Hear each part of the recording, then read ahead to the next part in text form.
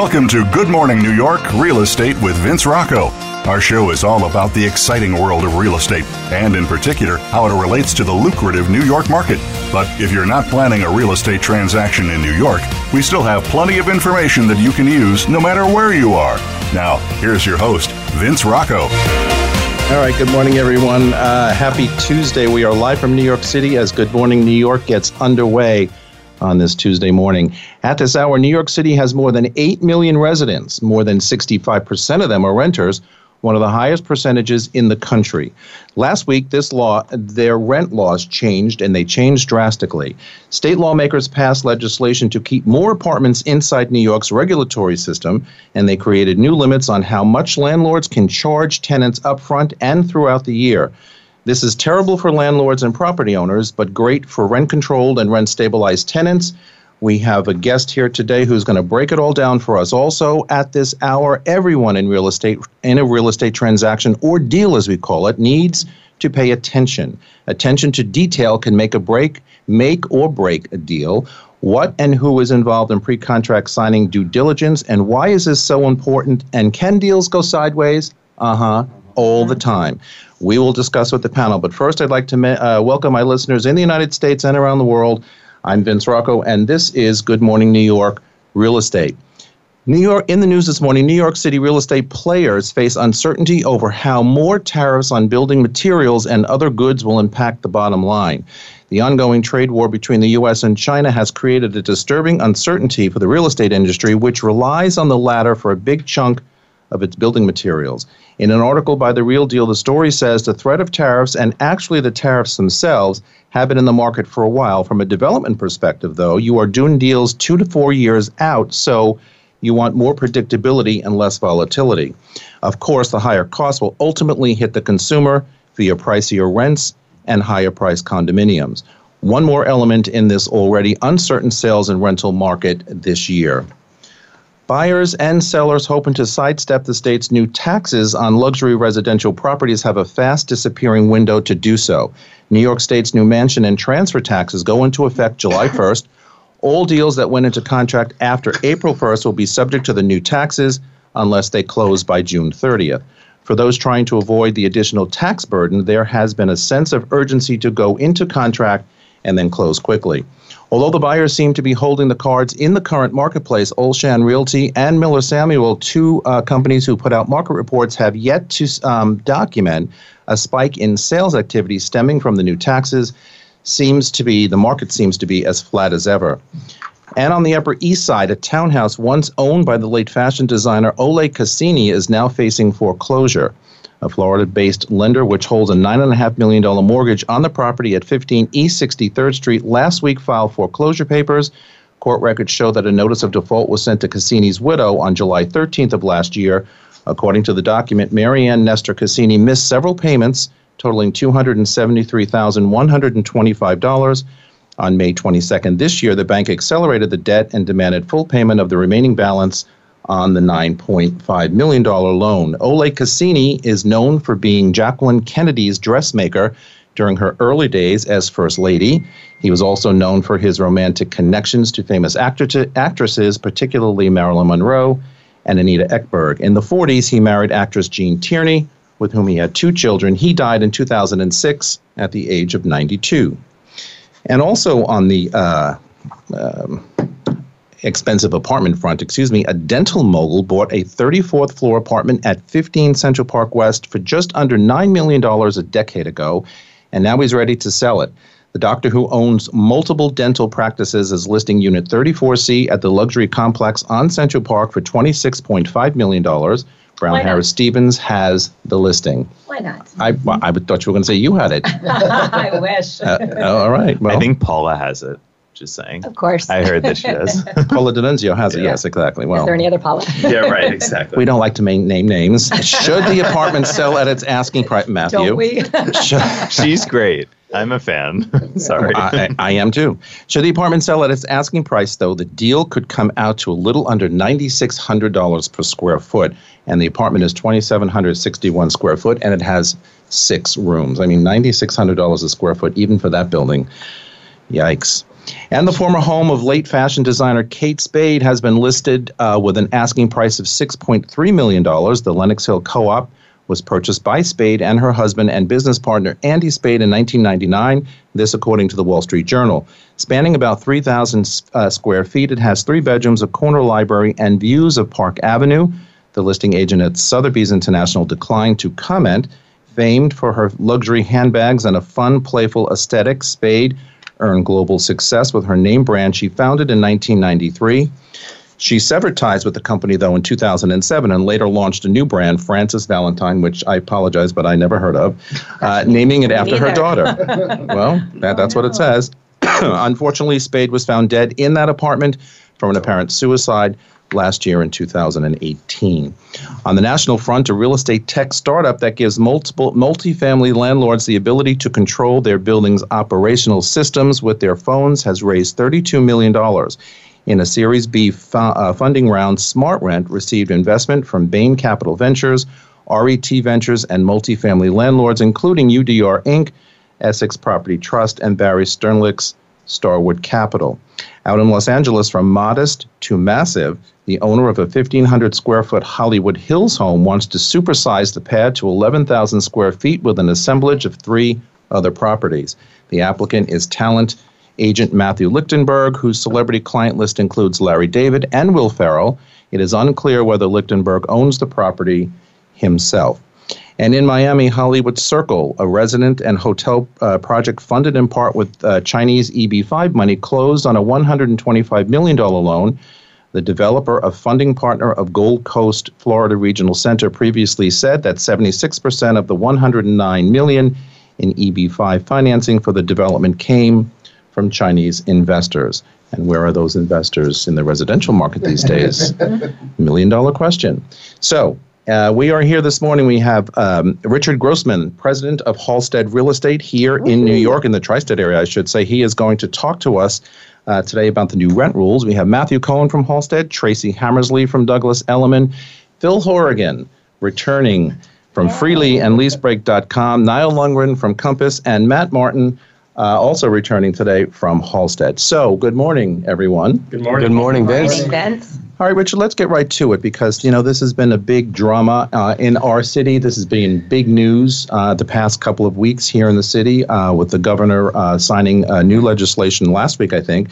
As I said at the top of the show, New York City has more than 8 million residents. More than 65% of them are renters. And Louise Phillips Forbes always reminds us whenever she's here how many more renters we have in this town, because I think we all play in the sales arena and we don't really realize it's a renter city. It always was, more so, but it still is now. But last week, the rent laws changed, and they changed drastically. State lawmakers passed legislation to keep more apartments inside New York's regulatory system, and they created new limits on how much landlords can charge tenants up front and then again throughout the year. Landlords say the new rules are too restrictive and will not create new units or incentive for proper upkeep of existing ones. They say the changes could lead to a new housing crisis. Tenant advocates say the laws are desperately needed. They also say landlords used previous rules to raise rents and make room for higher paying tenants. All right, so let's kind of break this down a little bit for the listening audience. People not only here in New York who sort of understand it, but for people outside of New York who really don't understand what rent regulation is in this town.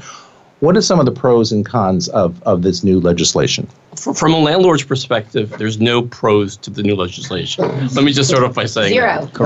In fact, it's a huge detriment. It's a huge detriment. But there's a lot of cons. Let me just go over a few of those, what those are. Number one, and it probably affects us in the real estate business as agents the most, is landlords can only get 1 month security, and that depends depending upon no other factors, the credit worthiness of the tenant, where the tenant's income is derived from. It's 1 month. So certainly their landlords may pass on tenants who cannot, they wouldn't otherwise qualify, maybe with the solution of putting up more than 1 month's rent. There's no vacancy decontrol. So when an apartment comes under the old system, when an apartment became vacant and the rent exceeded $27.50, from the next tenant after that, the landlord would have a vacancy decontrol and be able to rent it for market rate rents. That is gone. So we no longer have that in the marketplace. So the incentive for the landlord to put money into the apartment to get their rents up and so forth is going to be out of the way. Which hurts tenants, P.S. It not only hurts tenants, it also hurts small business people who were out there renovating apartments. Right. The maximum amount the landlord can spend to renovate an apartment today under the new laws is $15,000. I was speaking to an owner-operator yesterday, and he was telling me that he routinely spends anywhere from $50,000 to $100,000 renovating his rent-stabilized apartments, and now he doesn't have any incentive to spend more than $15,000, which means a couple things. Number one is the apartments will rent for less, which means less income for him, but it also means for the tradesmen and people working it, there's less income from them because the incentive to improve it beyond that isn't there as well. But I think this is going to have some tertiary effects as well. If you look at the way real estate taxes are calculated in New York City, they're based off of rates or rental rates. If rental rates are kept low because of the new laws, you're going to keep real estate taxes low. The city is going to have to make this up somewhere else, and either spreading the rental rates either increases the rates rather than the assessed value, or look to other taxes to tax New Yorkers on to raise the income they need to run the city. Was the mansion tax something premeditated for that? Yeah. But the mansion tax was going to go to other loopholes for the mansion tax as well, the MTA. Yeah. And remember that the mansion tax and the higher transfer fees and so forth were a little bit of a the state, because of the under the Trump tax laws, where the state is going to make less revenue, is looking to make up revenue in other places. The city is going to be looking to make up other revenue in other places, and they're making it from taxes. Mm-hmm. One of the bargains landlords have with the city over taxes is they don't mind paying more in taxes if they can charge more in rents. Limit the amount they're going to be able to collect in rents. There's going to be a limit to the amount of money they can pay in taxes. But in addition, there's going to be a limit the amount of money they're going to want to put into their property to keep that up. And for some of us who remembers what the Bronx and other neighborhoods looked like in the 60s and 70s in New York City, if you don't remember, go take a look at some photos from those areas where landlords. I do remember. Where landlords abandoned buildings because they couldn't keep the rents, couldn't keep up with the expenses of running the building. Well, I want to talk about that a little bit more on the other side of the break, because that is, I think, what more people are concerned about. Landlords are not bringing in enough money not only to run the building, but to keep the buildings, active. But also, they can't make repairs, simple repairs, like front doors and heating systems. It gets to be very, very difficult. So I think there's a big problem there. We're also going to talk about illegal evictions. They're now misdemeanors punishable by civil penalties between $1,000 and $10,000 per violation. Like to know who determines what is what. All right, we have to leave it there. On the other side of the break, we'll continue this conversation. You are listening to Good Morning New York on the Voice America Talk Radio Network. We will be right back. Don't go away.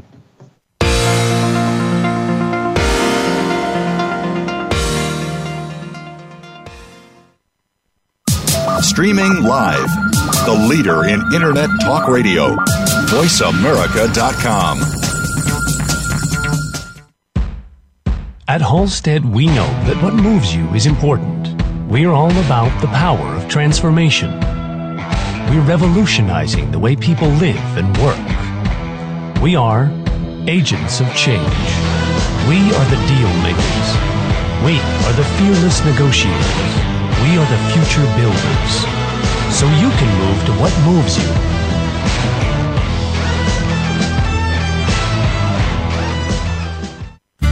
I'm Jeff Goodman at Halstead, and I love Vince's show. I host a program of my own, but not about real estate. Rediscovering New York is about our city's great neighborhoods, their history, texture, and their current vibe, through interviews with historians, business owners, and interesting neighborhood personalities. We're broadcast live every Tuesday at 7 p.m. on talkradio.nyc and available on iTunes, Spotify, and other podcasts. Rediscovering New York with Jeff Goodman. I bring the city's great neighborhoods to life. It's not easy to make it big in New York City. It's even harder to sustain that success for decades. However, two teams have defied those odds due to their formulas for success. Both have all-star rosters, performing at the top of their game. Each have an undying commitment to greatness, a willingness to evolve, superior training programs, and ownership that invests heavily in their product. It only seemed natural for the world's most valuable sports brand to partner with Halstead, a market leader in the New York metro area, and now proudly serving as the official luxury real estate firm of the New York Yankees.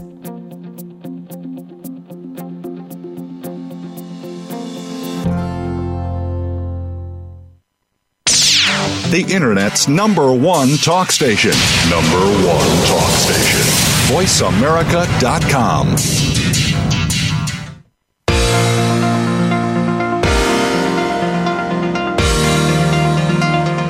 You are listening to Good Morning New York, Real Estate with Vince Rocco. If you want to call into the program, we're toll-free in North America at 1-866-472-5788. That's 1-866-472-5788. Now, back to the show. All right, we are back. We're continuing to talk about the new rent regulation laws that went into effect last week. Governor Cuomo signed that bill, and it is effective immediately. Just a couple of facts. If an apartment is regulated, there are limits on how much rent a landlord can charge. Previously regulated apartments could become deregulated if the monthly rent or tenant's income exceeded certain financial thresholds. Now regulated apartments will remain regulated regardless of the rent and the tenant's income. More apartments will be kept in the rent-regulated system. Real estate lobbyists warn that would diminish the supply of market rate units and drive up those rents. I have a question, though. So for the apartments that became deregulated over time, what happens to those? That's a very good question, and I actually just got clarity on this yesterday. Those stay deregulated, and they're out of the rent stabilized pool. So if you're deregulated before, you're still deregulated today. So the landlords that came in and did the value-add plays where they bought out the rent-stabilized tenants and renovated the apartments with the major capital improvements and then re-rented them are going to benefit greatly. They're in a huge pole position. That's correct. Yeah. Huge, massive. I was going to say, one thing that I don't understand is if you bought a building, let's just say 4 years ago, 3 years ago, even if you closed 3 months ago, and you're expecting certain income from these tenants, and you're assuming you could renovate and you could raise rents, the values of that purchase of those buildings, in my opinion, plummeted overnight. I'll tell you this right now. Absolutely, and you calculated your numbers based on what you could do, based on the old laws. It's so unfair. I have a friend who's in contract on an 8-family in Bushwick, and he is going to walk away from he's threatening to walk away from the deal with the seller to get a price reduction. Yeah. And if he has to, he'll lose the 10%. Yeah, because it's not worth it. It's not worth it. The whole calculation. Such a travesty. This is terrible. These ripple effects that no one anticipated. As someone that is rewatching The Sopranos, do we think that people are going to fudge their renovation costs and their any sort of cost that goes into but like the 15,000, I've been thinking about how, because there are ways to, I hate to say this, but there are definitely ways that people could get around this under the table. Well, and you're absolutely 100% correct. But as he said, people have been doing that for a long time anyway. Yeah, but the increases are so minimal that but the increase is based on the amount of money you're documenting for the renovation. Right. So even if you put money under the table and spending money, you could still spend more than 15,000. You just can't charge the tenant anything more than that because there's no point. There's no point. Yeah. Here's another interesting fact here. It says tenants labeled troublemakers by landlords sometimes ended up on blacklists that would be shared among rental agencies. That practice is now banned. I mean, I have to tell you something. When I was doing the research the other day, I didn't realize, I guess because I always think good thoughts, I didn't really realize that people could be put on blacklists because they were trouble tenants. And how do you label somebody trouble? What do they do? It's also a really good TV show, FYI. Yes. But go on. But also, how do they regulate that? Yeah. It could be someone that just got their panties in a wad and is angry. Blacklists exist on the black market. Like no one's going to know where these lists are. I don't know how they're going to regulate. Well, but I don't either. But that was my point. It doesn't matter. But I'm sorry. I'm all up in arms about the security deposit. You're renting a beautiful furnished apartment that 1 month's rent is absolutely not going to cover the damage to a sofa if it's a nice enough place. They didn't factor in some of the higher end things. Also with the late fee, it's $50 a month. I asked to see if it could be gotten around $50 a day. It is capped at $50 a month. I'm renting an apartment for $15,000. They're going to laugh. Oh, what's another $50 a day? Oh, well, and some landlords count on that rent every month. Yeah, exactly, $50 a month. I mean, $50 a day, it's nothing. Something like that, I would have a much more stringent late fee, and now that's gone. Tracy, to your point, the 1 month security is a huge issue. That's the thing I actually flagged that the most. And I didn't even think about the high end. That's a good point. Right. I'm thinking about the probably hundreds of tenants that I worked with. Credit or don't have quite enough money, the 40 times monthly rent. The only way they could rent renters. Right. That's right. Yes. I had so many people, they have no guarantors, they have no credit or at least, minimal credit. The only way they can get an apartment is to put a couple of months up or not up in security. I wonder if we could still use insurance for this, to pay extra to insure insurance? Well, Richard actually, that is a Richard very good and I question. were talking about this yesterday. Like, insurance would be stupid to not suddenly jack up their prices to take advantage of this Don't because they're listen, going to have. I know, sorry, but they're going to have a sudden. But remember, guys, under rent influx of stabilization people. law, a landlord can't ask a tenant for a guarantor. So there's no guarantees under rent stabilized apartments. Right. So that's actually going to make it, I think, harder for people on the margins to find the apartments they need, which I think is kind of against public policy, which is I think this was trying to address. There might be a potential, I completely agree with you, Richard. Again, this is causing much more harm than good. So are you listening, government administration? Are you listening? Can this be appealed? Can we do something about There might be a workaround with the line of credit. I did that once with a rent stabilized apartment with a special needs tenant who was in care, and we were only able to get him the apartment by putting a year's worth of rent in a line of credit. I wonder if that is still an avenue that might be available. That's a good question. I also thought, okay, so you can't do the security deposit. What about a ginormous pet deposit? And that has been shut down. Nope, I'm really head up about this, guys. And that you cannot charge an extra pet deposit either. You can't charge an extra pet deposit? Nope. It's a security deposit. It's that's interesting. It's called a pet deposit, but it's a security deposit. Right. Exactly What about a pet fee? I mean, I don't know. Like Matt said before, who's going to regulate all of this stuff anyway? I don't know, but it's and what are law. the fees? What are the penalties? Maybe it's just worthwhile to go for it anyway. Better to beg for forgiveness than ask for permission. What about the thing that really caught my eye is the $20 maximum application fee, including credit check. Do you know more about this? Is that for co-ops and condos too? Yes, but I believe that's for the the landlord, not necessarily a brokerage company. I believe that a brokerage company can still charge what they're charging for fees, but that if you're going directly to a landlord, the most they can charge is a $20 application fee. So for example, if you're going to a rental building, a known rental building, correct, they can only charge 20. I mean, how does anybody make any money with $20 rental fee? I mean, come on, credit checks alone cost more than that. Correct. Although it could bring down a lot of these fees that we're always complaining about, right? Like we're always talking about. I mean, look, it's the cost of doing business in New York City. There's a lease break. $80. What are we talking about? Well, MrLeaseBreak.com. So you follow this rent stuff more than a lot of us here. What are you hearing from people out there on these new rules? Well, I want to say one rule we didn't mention is that there's even a lease break rule. Are you guys aware of this? No, please tell us, Mr. Lease Break. Lease Break. Nice tie-in, right? LeaseBreak.com. Educate us, Phil. No. So, if you want to break your lease, if you want to get out of your lease, traditionally, most landlords, not all, but most will allow you to get out of your lease if you find a tenant. There's no loss of income to them. There's not a penalty. Right. If you find a tenant to replace you, that and usually, not always, but usually the burden of that responsibility is on the tenant. Right. However, maybe 25 to 30%, maybe less, landlords say, nope, can't do it. We're not even going to allow it. You're responsible for the remaining rent, or right? they charge an exorbitant lease break penalty. So apparently this new law says a landlord now is obligated to find a replacement, or so they have to find a replacement tenant. They can't just say you're on the hook for the remainder of the lease. That's huge. Why would you sign a lease then that is a binding contract? Then just anyone could change their mind willy-nilly and the onus is on the landlord? Are you kidding me? It's not that they have to find them. It's just that they actually have to make an effort. Good faith effort. Exactly. Yeah, good faith effort. That's so subjective. But basically, they're mitigating the tenant's damages. They're mitigating the loss the tenant's going to have. However, let's just say that the tenant's paying $1,000 a month and the new tenant's paying $900 a month. The original tenant is still responsible for the additional $100 a month for the remainder of the lease. So there is some obligations of the tenant. However, the landlord has an obligation to go look for a new thing rather than just keeping the property vacant.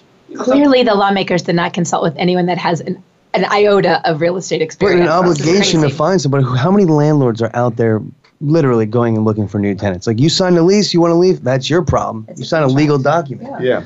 They have to list it with a broker, right, to put it out there in the marketplace. I mean, that's the good put it on LeaseBreak.com. There you go. Why not? Listen, as several of you mentioned before, it really comes down to taxes and revenue to the state, and so a lot of these decisions are being made. The transfer tax increases, the mansion tax increases, all of this now funding the MTA. I mean, it's a crock of what. However, this is what the leadership up in Albany are are doing, and these are the decisions they're making. You said it. You said it before, Tracy. Does anybody consult the real estate experts about this? Clearly not. Clearly not. Because Richard has given some very balanced viewpoints. Richard, if they'd only talk to you. Well, and the Real Estate Board of New York. I mean, why are we here? Go to them and ask them how this is. That's a whole other show. No. I mean, positively, they're here for Albany or anybody to go and chat with and ask why are you doing this? What happened basically in Albany was Albany had the Senate and the House, and I forget what. I think the Senate was controlled by the Republicans, the House wasn't. So now we have both controlled by the Democrats, and we have a Democratic governor. So basically, blue wave. What they agreed to, and again, I'm not hitting Democratic policies, but you have two people controlling it with the Democratic governor. They basically got through this legislation that the Republicans have blocked for the last 70, 80 years in New York State. Correct. So that's basically been the issue. Mm-hmm. And there we go. I think the answer is not to get out Democrats, but to make sure that the Democrats who are representing us see both points of view and see that we are voters too, we are taxpayers as well, and we're part of this. I'm sorry. Okay, moving on. It is good in theory, Richard. I agree with you in theory, but the reality, this is what they've showed us. They've showed us what their decisions are. This is what they showed us. All right, moving on. Molecule is a complete reinvention. Is a complete reinvention of the air purifier, not just an improvement on existing outdated technology. It was developed by a scientist whose son suffered from asthma and who was frustrated by the fact that HEPA air purifiers did not relieve his son's symptoms. As a result, Dr. Yogi Goswami spent 20 years developing a completely new and totally effective way of removing indoor air pollutants. Global air pollution is worsening at an alarming rate. More than 80% of people living in urban areas that monitor air pollution are exposed to air quality that fails to meet WHO recommendations. Worst news is that the indoor air can be up to 5 times worse than outdoor air, according to the EPA, and most of us spend more than 90% of our time indoors. So Molecule replaces 50 years old antiquated technology. Molecule introduces a breakthrough science that is finally capable of destroying air pollutants at a molecule level. Customers who suffer from allergies reportedly love their Molecules. And since Molecule launched, we've heard hundreds of stories from parents, pet lovers, and severe allergy and asthma sufferers about how Molecule has transformed their lives. In fact, one customer even said that she was able to breathe through her nose for the first time in 15 years. Amazing. That's big. Molecule doesn't look like a traditional air purifier. It's beautifully designed. Think of it as an Apple product of air purifiers. Not only is the technology inside revolutionary, but the outside is looking sleek and modern, made with aluminum tube shell. It fits in any room of the house. So Molecule's technology has been personally effective and verified by science, but most importantly, it's been tested by real people. Molecule has already helped allergy and asthma sufferers around the country better cope with their conditions and significantly reduce their symptoms. So I am endorsing this product for $75 off your first order. Visit molecule.com, MOLEKULE.com, and at checkout, use my unique promo code Vince. Thank you, Vince. And with that, we'll be right back.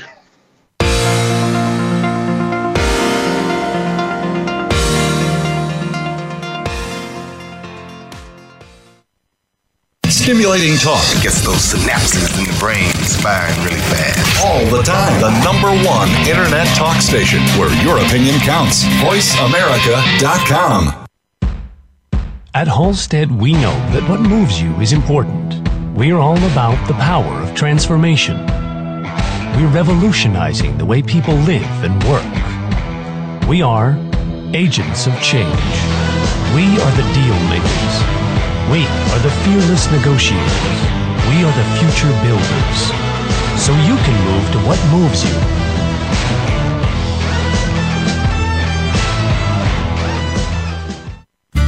I'm Jeff Goodman at Halstead, and I love Vince's show.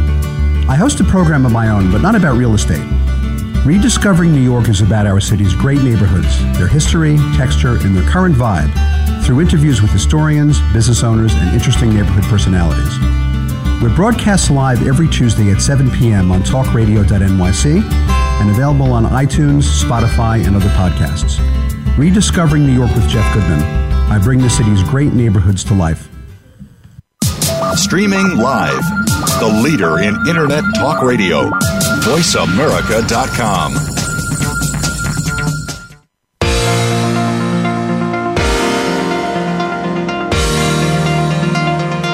You are listening to Good Morning New York, Real Estate with Vince Rocco.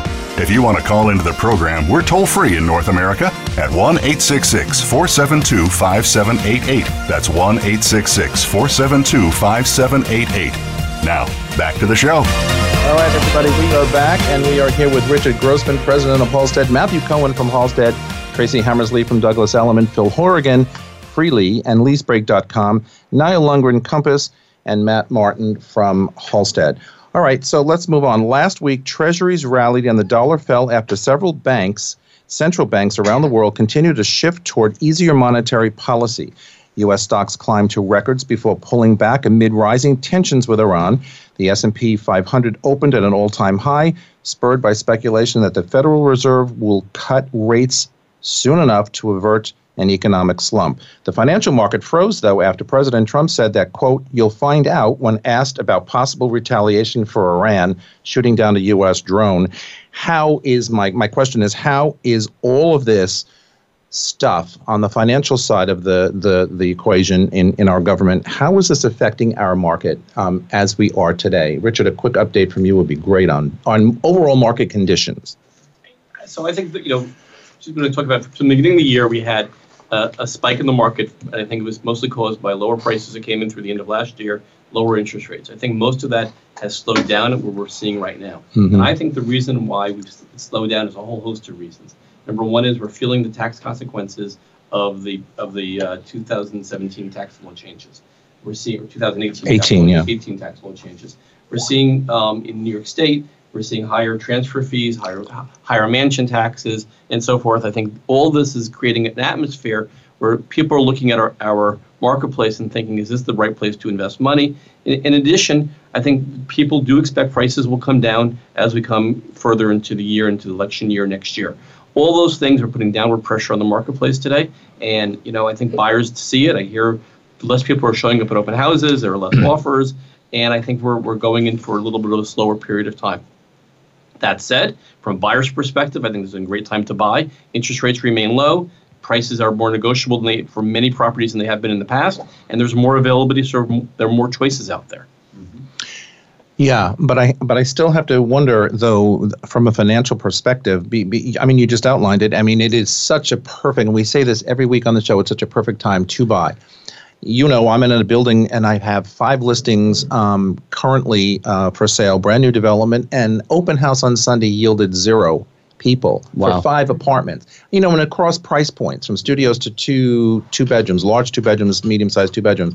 And I just wonder, and that's why I'm asking the question, because everybody out there asks me all the time.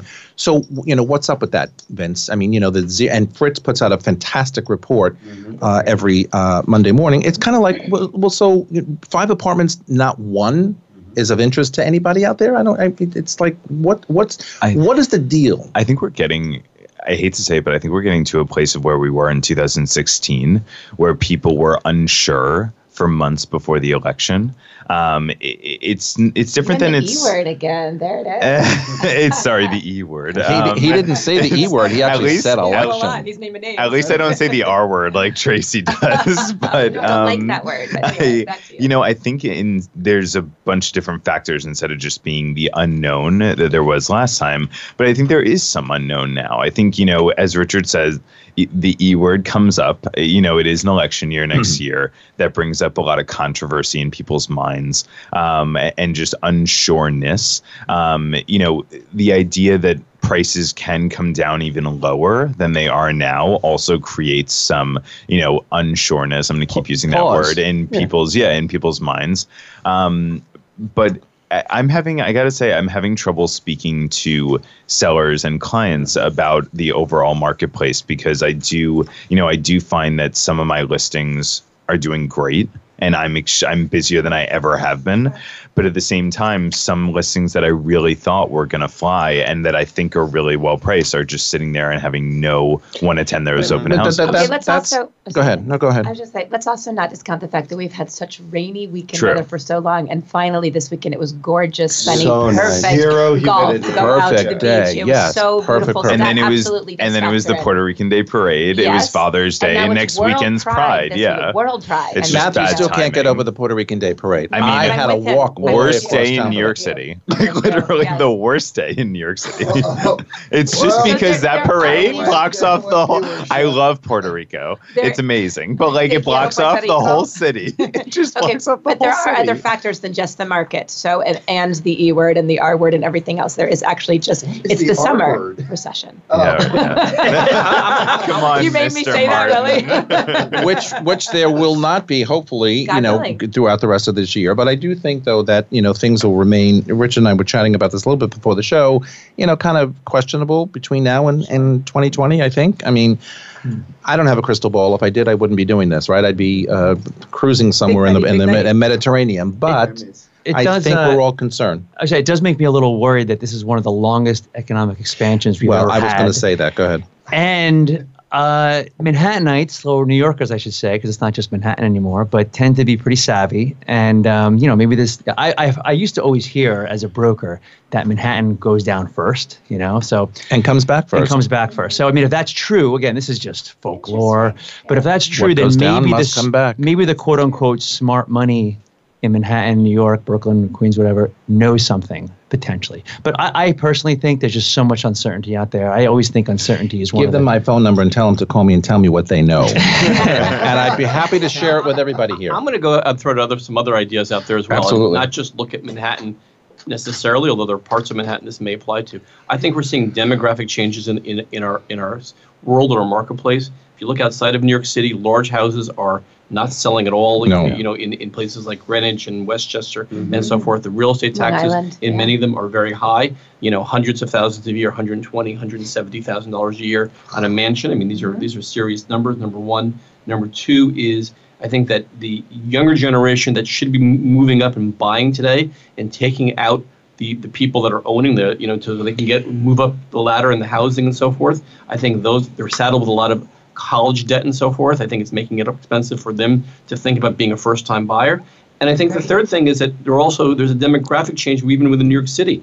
People are saying to themselves, Adam and I were up on the Upper East Side the other day, and we were looking, just happened to pass a building, had an open house. We went in there, and the value you can get on Fifth Avenue and Park Avenue in the 70s and 80s is just amazing compared to going to other areas. So, it is. Absolutely. I think we're seeing some demographic shifts in New York City and in the general region. And some of it is the younger generations are also not wanting the big apartments. They want apartments that are maybe better designed, and they want to spend their money traveling and having life experiences. That's the millennial mantra that we talk about on this program all the time in a good way. I mean, they're pushing their money in other directions rather than purchasing. But I will tell you, to Richard's point, in the burbs, I'm shopping. My sister is looking for a house. I'm her broker, and I'm learning Westchester. But at the end of the day, I tell her every day, there are so many bargains that you can find. The house prices up there for thousands of square feet are astounding to me as a New York City agent who sees little apartments for zillions of dollars.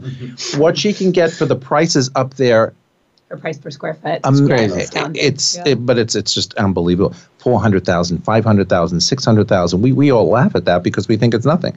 Anyway, moving on. So wait, can I just touch on two things? Go. I think the whole Manhattan's the first to go, the first to come back. I think people are uncertain with that now. I think they're not as confident about it as we used to be because of these law changes and these tax changes. Yeah. I think that people feel that there can be more of a long-term effect with that and it not come back as easily as it once did. And we always say, we've had abatements over the last 20 years. With the abatement changes and laws, how can our taxes ever go down? They can't. Taxes can only go up. So I think that I just had that conversation yesterday with a client of mine. So I think those are harsh realities, as well as the fact that on the younger side, as someone who is young for like another 7 months, I think that, even though we've talked about over the last, how many years, all these young people who have, lots of wealth from their family, lots of help buying apartments. I think we're forgetting about the huge pool of people who are doing everything on their own, who, as Richard said, have student debt up until the age of 40. I can't tell you how many friends who are building their wealth on their own, and they're choosing, instead of buying an apartment, putting a lot of money into a wedding. I mean, there's so many different things that people are putting their money into these days. That was my point before. The younger folks today are, putting their money in many, many different places, not traditionally into real estate, which we have all become probably too used to, just like the financial markets. When they're down, the brokers and the financial people on Wall Street, they're not buying homes in the Hamptons. I mean, it's typical. But I think from a philosophical perspective, the last 3 years around the nation, and of course here in New York City, where we concentrate all the time, I think people have just kind of gotten into a head space where they're trying to figure everything out, whereas before we didn't really have to figure anything out. I mean, everything was pretty standard, pretty mundane, pretty usual. Now, every time you turn around, something else is up, and whether it's taxes in New York or something happening around the world, and I think people are just, my opinion, it's fear. And fear stops people from making intelligent decisions a lot of the times. Absolutely. But if we could end on a note of hope before we go to the next segment, I just want to say there is still the business of every day. I'm working with a lovely family that they are needing to sell their home in the Upper West Side because they're moving to the Upper East because it's closer to their daughter's schools. People are still actually going about the daily business of their lives, making choices based on their lifestyle. You should always think about resale value, but at the end of the day, there is still this real life that's happening. And we are in the traditionally slower summer market, so we don't need to get so fearful if we don't have 50 people at our open houses. And from a buyer's perspective, this is a phenomenal time to buy. Interest rates are low. Cost of owning, affordability is more affordable today than it's been in many, many years. The best time to buy in all of my 17 years. Here we go with 17 years again in this business. You're absolutely correct. All right, moving on quickly before break. Buying a pre-construction condo in New York City involves a certain amount of risk. You'll want to qualify and size. You want the quality and size of the finished product to match the sleek and slick renderings of the model unit that you saw. You also are being asked to put some money down to reassure the sponsor of your commitment to the deal. The deposit is usually between 10 and 20% of the purchase price. So my question is, because a lot of people ask me as I'm working in new development, are these down payments or deposits today negotiable? Oh, I think absolutely. I mean, more than anything over the last 2 years, you saw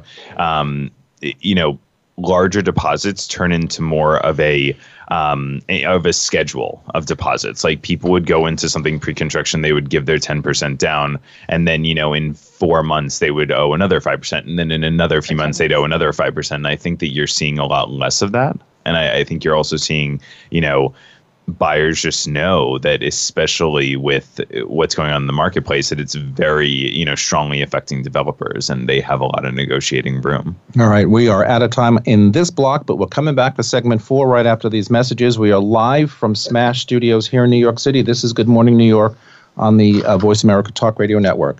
Don't go away.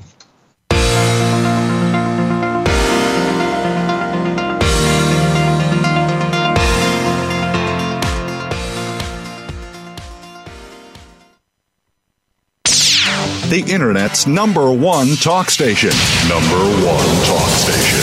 VoiceAmerica.com. At Halstead, we know that what moves you is important. We're all about the power of transformation. We're revolutionizing the way people live and work. We are agents of change. We are the deal makers. We are the fearless negotiators. We are the future builders. So you can move to what moves you.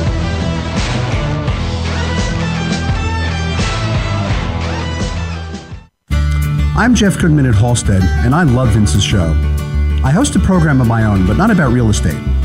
Rediscovering New York is about our city's great neighborhoods, their history, texture, and their current vibe, through interviews with historians, business owners, and interesting neighborhood personalities. We're broadcast live every Tuesday at 7 p.m. on talkradio.nyc and available on iTunes, Spotify, and other podcasts. Rediscovering New York with Jeff Goodman. I bring the city's great neighborhoods to life. It's not easy to make it big in New York City. It's even harder to sustain that success for decades. However, two teams have defied those odds due to their formulas for success. Both have all-star rosters, performing at the top of their game. Each have an undying commitment to greatness, a willingness to evolve, superior training programs, and ownership that invests heavily in their product. It only seemed natural for the world's most valuable sports brand to partner with Halstead, a market leader in the New York metro area, and now proudly serving as the official luxury real estate firm of the New York Yankees.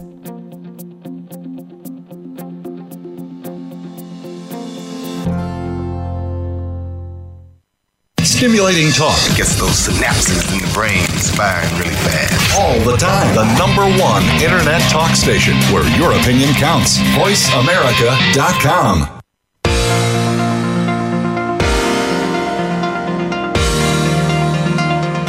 You are listening to Good Morning New York, Real Estate with Vince Rocco. If you want to call into the program, we're toll-free in North America at 1-866-472-5788. That's 1-866-472-5788. Now, back to the show. Okay, everybody, we are back. So, moving on. You might be used to seeing Street Easy's New York-centric ads while you're riding the subway, walking home from work, or hailing a cab ad nauseum. But this year, for the first time ever, they are coming to your television screens. Part of the latest ad campaign, There's Only One City, which debuted at the start of home shopping season in March. Street Easy's new TV spots reflect the hyper-local focus of the brand. Running through August in time for peak moving season, our TV ads will appear on your favorite, their TV ads will appear on your favorite local stations and on-demand channels. Now, we all have our issues with Street Easy, so Mr. LeaseBreak.com and Freely, what says you? You want me to comment on the ad spend that they're doing? Do we have to give them any more airtime, really? Zillow stock is plummeting. As it should. This is a teaching moment. Well, look, first of all, my 2 cents is that I don't understand, why people don't just call their broker. Okay, so that's a very simple comment, but it's a meaningful one. I mean, people at work are searching for real estate listings. They're sending listings from Street Easy or wherever they're looking up. It's like, okay, so why don't you all go away and let the agents do the jobs that we're supposed to do, right? Well, it breaks my heart every day when I think about this, because when Street Easy first came onto the scene, some brokers were a little hesitant because they created this incredible transparency where the listing agent's photo is there and you could contact the listing agent. I personally loved it. I thought it was in tune with the internet, bringing more transparency to everyone. Mm-hmm. And they gained a tremendous amount of market share. And they made a sort of bargain with the brokers, because I was in those meetings and I remember, and they came to us and essentially said, don't worry, we're on your side. We're not going to charge for these listings. We're going to work with you, and we're going to get market share. And they did, and it worked really well for a while. And then Zillow bought them, and they went back on that bargain. And that's what kills me, is they decided to do they went the deceptive route in order to get more eyeballs, to get more brokers to pay for listings, and they went the less transparent route. So now you can barely even see, in fact, you can't see the listing agent. It's now the smallest little link you've ever seen in your life. You need a magnifying, you need a magnifying glass. And so they have to do this ad spend. In my opinion, they have a big marketing challenge. They have to do this ad spend in order to compensate for, I believe, there's a lot of bad will out there right now. I mean, there really is. And I just want to say one other thing, that I have proof that they're losing market share on the rental side. I mean, they are when they first started charging for rentals every day. They promised they wouldn't do it, but they started charging brokers. Now it's $135 a month, $450 a day. They lost half of the listings. So they now have 50% of the listing inventory. If you're a site that prides yourself on having access to listings and you now have half, that's going to be a big problem. So they've lost eyeballs on the rentals. And so because of that, they really have this marketing challenge on their hands. Mm-hmm. So anyway, that's where we are, and I'd love to hear your thoughts. I always, as someone who is in the Phil Hargan corner, I love. I sometimes feel like Phil and Street Easy went on a really bad blind date, and it just they hate each other ever since. Like it's one of my favorite. It's one of my favorite. He's the voice. things. He's the voice. He's the advocate. I don't think Phil hates Street Easy. I think Street Easy hates Phil because you expose them for the beast that they are. Right. So I actually had a friend.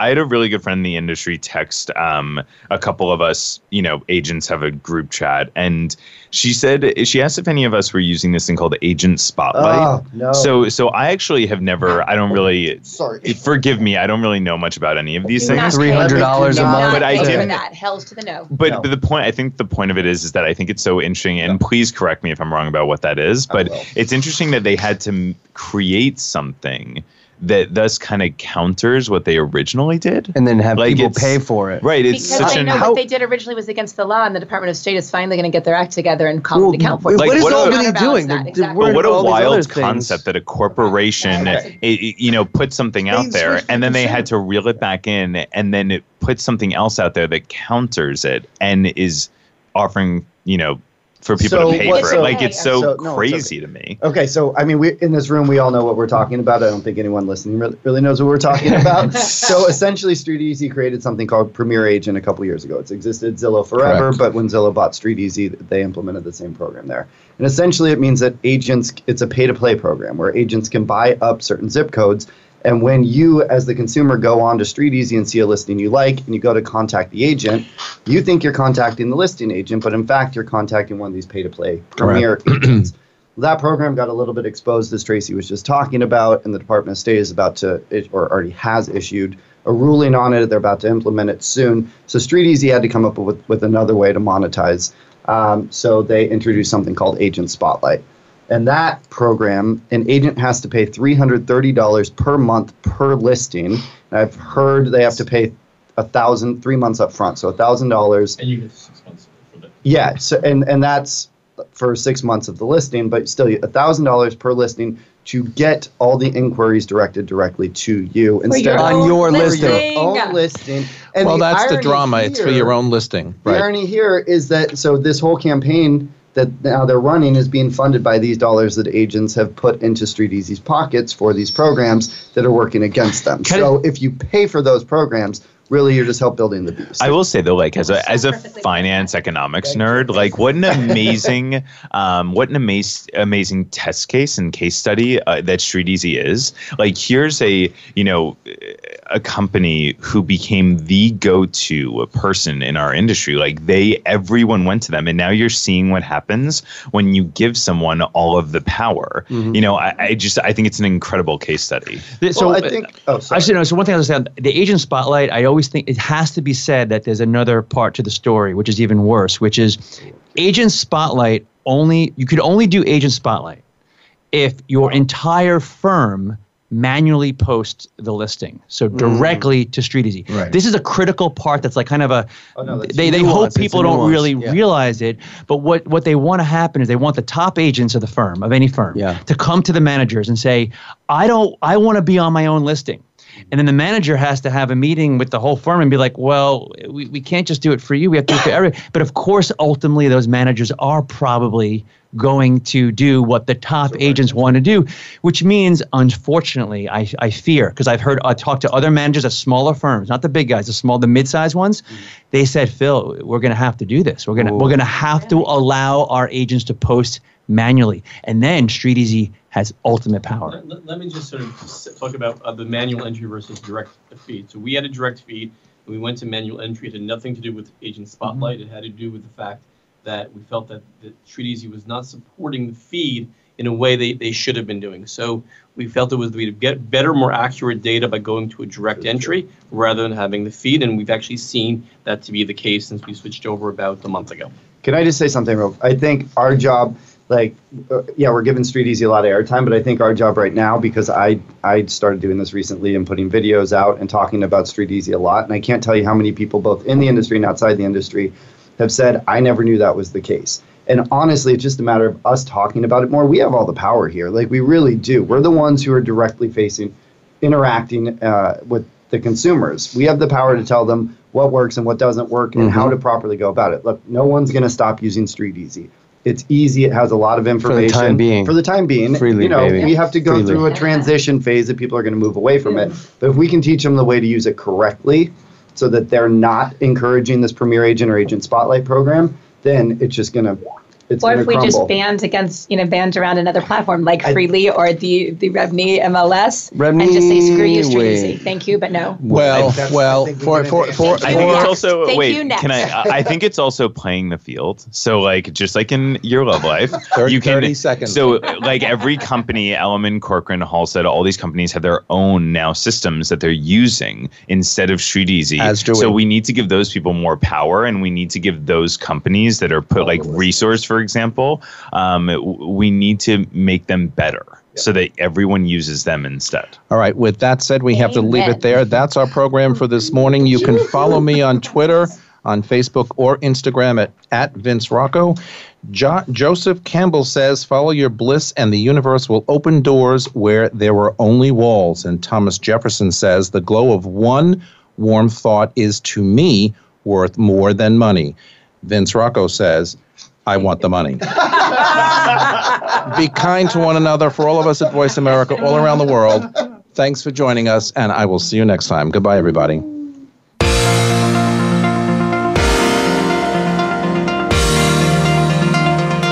Thanks for tuning in this week. Please join us for another edition of Good Morning New York Real Estate with Vince Rocco next Tuesday at 9 a.m. Eastern Time, 6 a.m. Pacific Time on the Voice America Variety Channel. Here's hoping all of your transactions are successful ones.